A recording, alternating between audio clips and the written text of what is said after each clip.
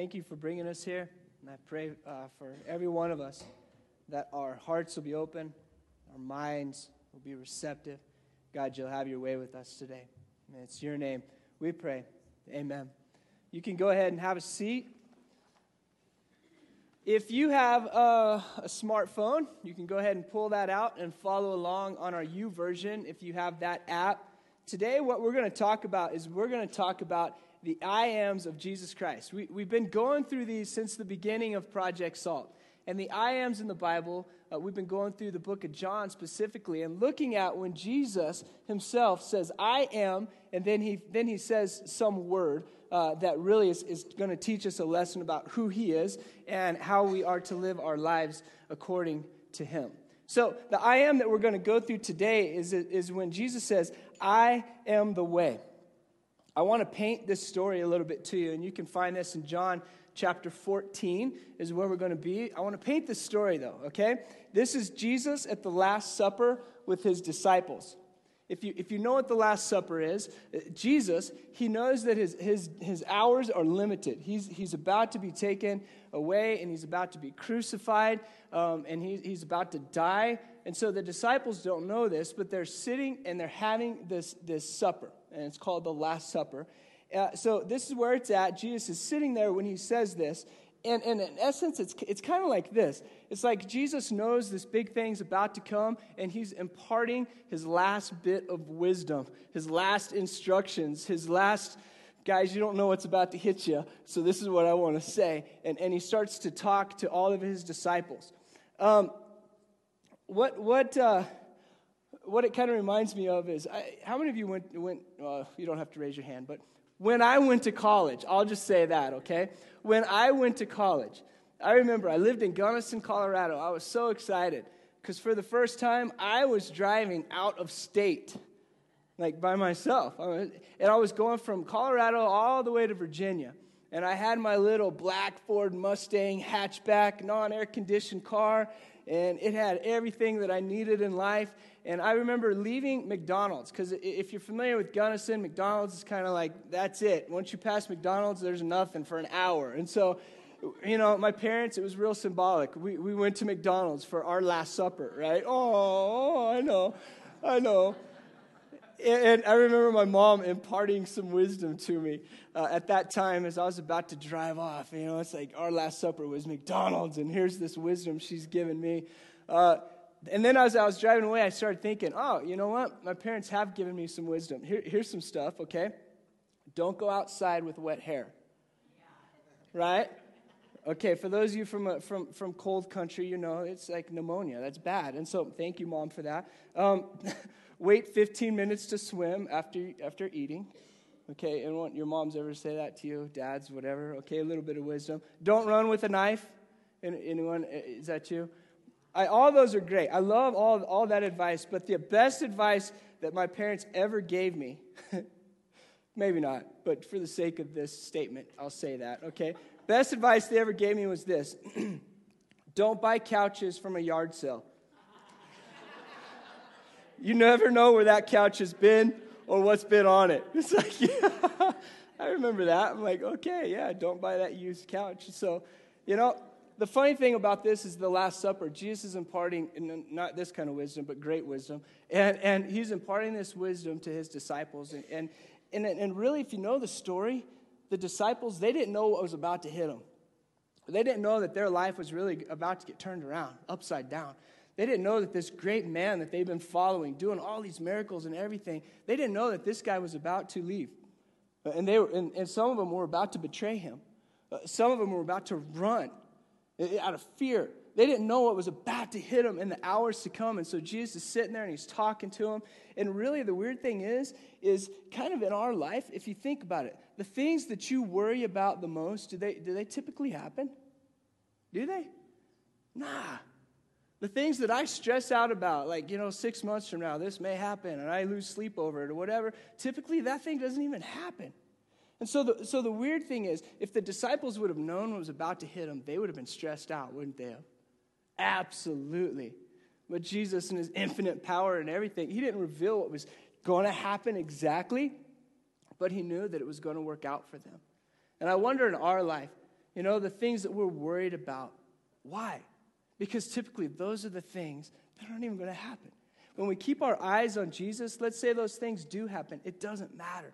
Jesus is good, and it's all going to work out. Just put yourself as to be one of the disciples in that moment. If you knew that Jesus was about to die, and it's going to look like you did something that was just crazy with your life, if they waited out a little longer, what happened? Everything turned around. Everything turned around. So I want to look at this. In John chapter 14, verse 6 is specifically the verse that I want to say. And if you open your Bible to that, this is what it says. It says, Jesus answered, because they asked him, where are you going? You know, where are you about to go, Jesus? Because he was giving them a little bit of warning. And he said this. Jesus answered, I am the way and the truth and the life. No one comes to the Father except through me. I am the way, the truth, and the life. No one comes to the Father except through me. Way, what does that word mean? Way. What does that mean? It's kind of a journey. It's kind of moving towards a destination. Way, I am the way. I want you to write this down. If you can, word for word. And Danny writes really small. Oh, you don't have your notebook. All right, man. You're going to have to listen to the podcast and write this down, okay? But I want you to write this down. He does not mean he knows a way and he's eager to show and share it with us. He does mean that he himself is the way. I'm going to read this again. When he said, I am the way, he does not mean he knows a way and he's eager to show it and share it with us. He does mean that he himself is the way. He's not standing up and saying, you know what, guys, here is 10 steps to have a better life. Here's 3 steps to a stronger marriage. Here's 4 steps to purity. He's not saying, I know a way and I'm going to show you and just follow this and all that. He does say that I am the way. Me, myself, and I. If he's the way, Jesus is the way, and it's not about us just being moral people or trying harder and being the best people that we can to accomplish this checklist of what it means to be a Christian. How is your life lining up with the life of Jesus Christ? How is it? If he says he is the way, how is your life lining up with him? In Deuteronomy chapter 5, verse 32 and 33, this is good. I'll give you a second to get there. See, I cheat. I have it written on paper. So you guys have to flip through the Bible or whatever, but I got it written down. Deuteronomy chapter 5, verse 32 and 33 says this. So be careful to do what the Lord your God has commanded you.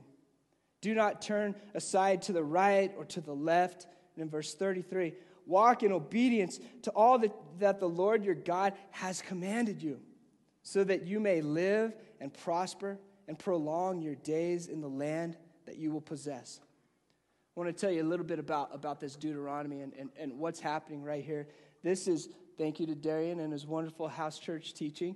We know that this is the redemption promised, right? This is the section in the Bible when the redemption is promised. When Jesus is saying, you know what? There's something good that's coming. This is the redemption promise part. And it's written by Moses and Joshua, the book of Deuteronomy. And it's written to Israel.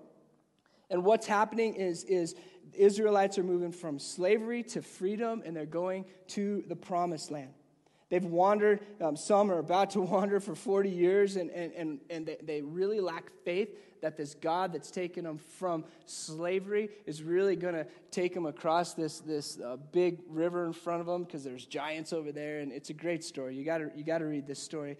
But God is expressing his kindness in his life to the Israelites, and he's saying, you know what? Are you really listening to me?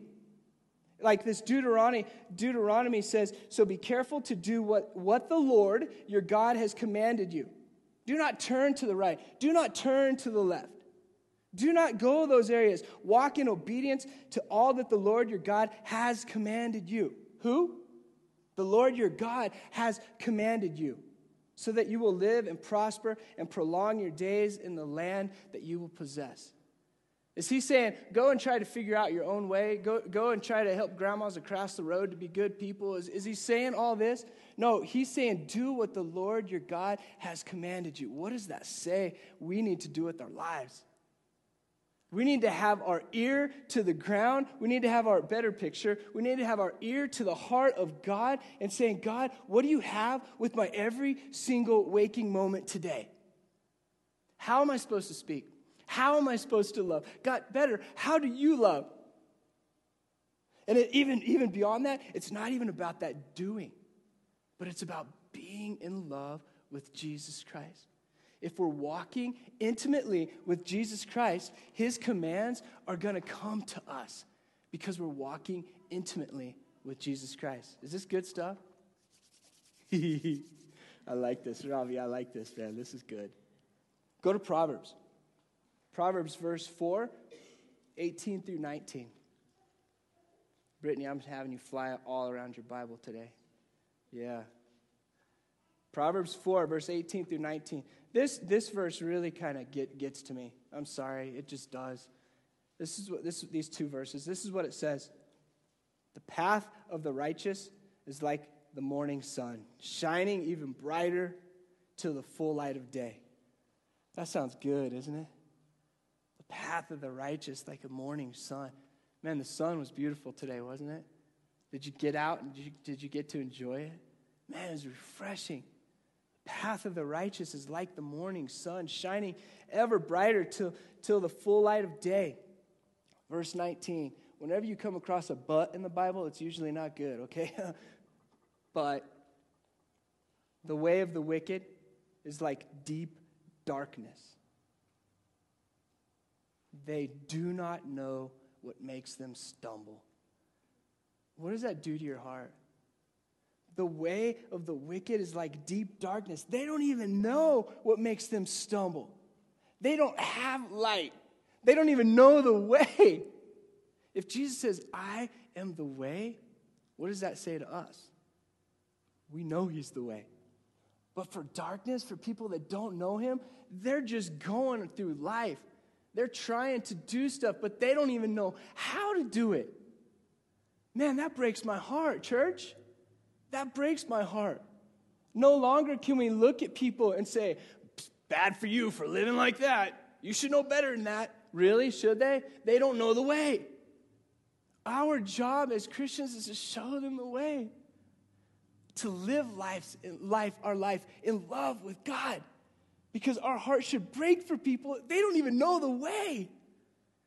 Man, why are we here in northern Colorado, in Greeley, Project Salt? Why are we here? To show people the way. They can't figure it out on their own. They need people to go to their workplaces, to go to the swimming clubs. They have swimming clubs here? I'm at the rec center. To go to the rec center, to go out to eat, to go to the mall, to go to McDonald's, to go wherever we go as Christians. Greeley needs us. Northern Colorado needs us to go and show people the way. Love them. Are we loving people? Yeah, we are. I saw a sheet of love people last night. At a bar. Way past my bedtime. I'd missed a lot of cuss words. Ashita gets up and plays songs of hope and says, we love Jesus. Yeah, we're showing people the way. That's what it's about. That's what it's about. Can we do that if we ourselves are not in love with God? No. This kind of right here shows me they don't know the way. Kind of reminds me of math to me. Me, personally, math. Any of you good at math? Know what? Yeah. Can you tutor me? We'll talk later. This reminds me of math. I remember I was scarred at a young age, maybe 3rd, 4th grade. I would sit down with my dad, who's a banker, obviously good at math, And he would try to explain stuff to me, the math problems, because I was struggling in math. And eventually we'd get to the point where we would climax, and he would say really encouraging words to me, like, "Don't give me that stupid look." I can't even remember my name at this point. Like, I didn't know it. I'm like, "You can ask, what's your name?" He would say, "Don't give me that stupid look." And I'm like, "What's the stupid look?" And it's like, I tried not to, and it wasn't good. Dad should have never tutored me in math. And so now we find Zoe and Audra, my daughters, it's like if they're struggling in math, I run. I'm like, I'm out of here, And sometimes Lauren, my wife, she's going to college, so she can teach them through math, which is great, and you will soon be, so that's good. But sometimes we have to go to YouTube, and we have to be like, how do we do this? One time I even reverted to Facebook and Twitter. I'm like, someone please help me out there in Twitter world. How do I do this? It was awesome. It was awesome. All these brilliant math people came out of the woodwork, and they told me how to do it, right? So that was great. We were able to find an answer. Think about people that are walking in darkness every single day. They cannot find an answer. They may even be looking for the answer. Our job as Christians is to love God. Wake up and be content in who He's created us to be. And out of that deep love of being, we get to radiate His love wherever we go. Because there's people that can't even figure out the way. Psalms 119:32. This is good. Psalms 119:32. I run in the path of your commands, for you have set my heart free. I'm going to read that again. Psalms 119:32. Maybe you need to put it on your rearview mirror and memorize it this week. Maybe you need to chant it over and over to yourself because it says, I run in the path of your commands. Yes, for you, God, you have set my heart free. Free. Do you guys feel alive today? I do. What's it found in? In Jesus Christ. I run in the path of your commands, for you have set my heart free. What does that say about our lives? If we're free and we're encountering people every single day that don't know the way, we don't have time to tiptoe, do we? No. We don't have time to tiptoe. Be bold. Be all in, all consumed in the love of Jesus Christ. Last week we talked about building mansions for ourselves. No, we don't do that. We build tents. We carry our tent. And we'll go and we'll do whatever Jesus is asking. We'll say we'll be in love with Him. Because we're free. Yeah, we're free. One more verse. Psalm 17:11. This is our prayer for every single one of us as we move from this day forward. This is our prayer for every single one of us. Psalms 17:11. Oh, dear God, teach me your way, that I may rely on your faithfulness. Does it say that I may rely on a good book that I'm reading? Does it say I may rely on past experiences or what my pastor once told me? Does it say that? What? I do? I gave the wrong verse? Oh. Well, whatever. I don't know what that... See, this backfired. I didn't write it down right. Whatever verse that is, look it up. Someone teach me, okay? Whatever verse it says, teach me your way, Lord, that I may rely on your faithfulness. Whose faithfulness? God's. Absolutely. So may we not hang our hats on human wisdom. Pooey on that. Can I say pooey? Pooey on that. Is that a bad word? I'm not supposed to say that? Okay. May we rely on the Lord. Absolutely. And just bask in being his child. Oh, that's beautiful. Here's one more thing to write down. And this may grab some of you in an awkward spot, and you may need to sit on it for a little while. Perhaps we do not so much need to understand Jesus as the way, as we need simply to experience him as the way. I'll say this again. Perhaps we do not so much need to understand Jesus as the way, as we need simply to experience him as the way. If all we know is an understanding of Jesus and we're not experiencing him as the way, we're off base.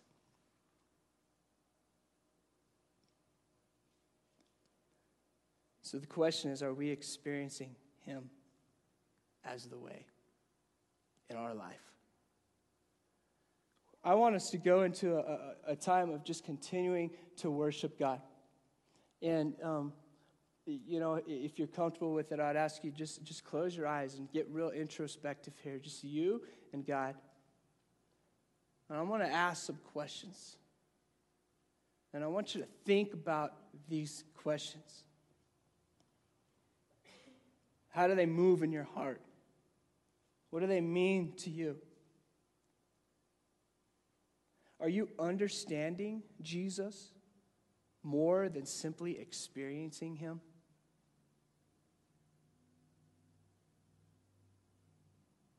Are you? Are you understanding Jesus more than simply experiencing him?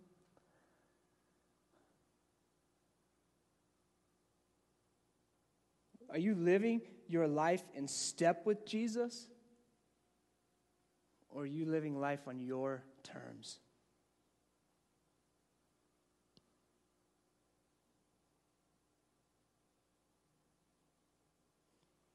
Are you healthy on the inside? Do you feel alive on the inside? Do you feel free?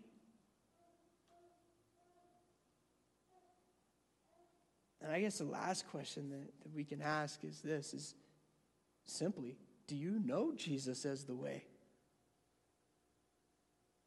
Do you know him as the way? Has there ever been a moment when you've said, God, I can't do life by myself. I need you. I surrender to you. Take my life.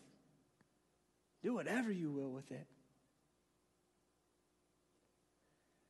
We're going to go into a time here of just continuing to worship God.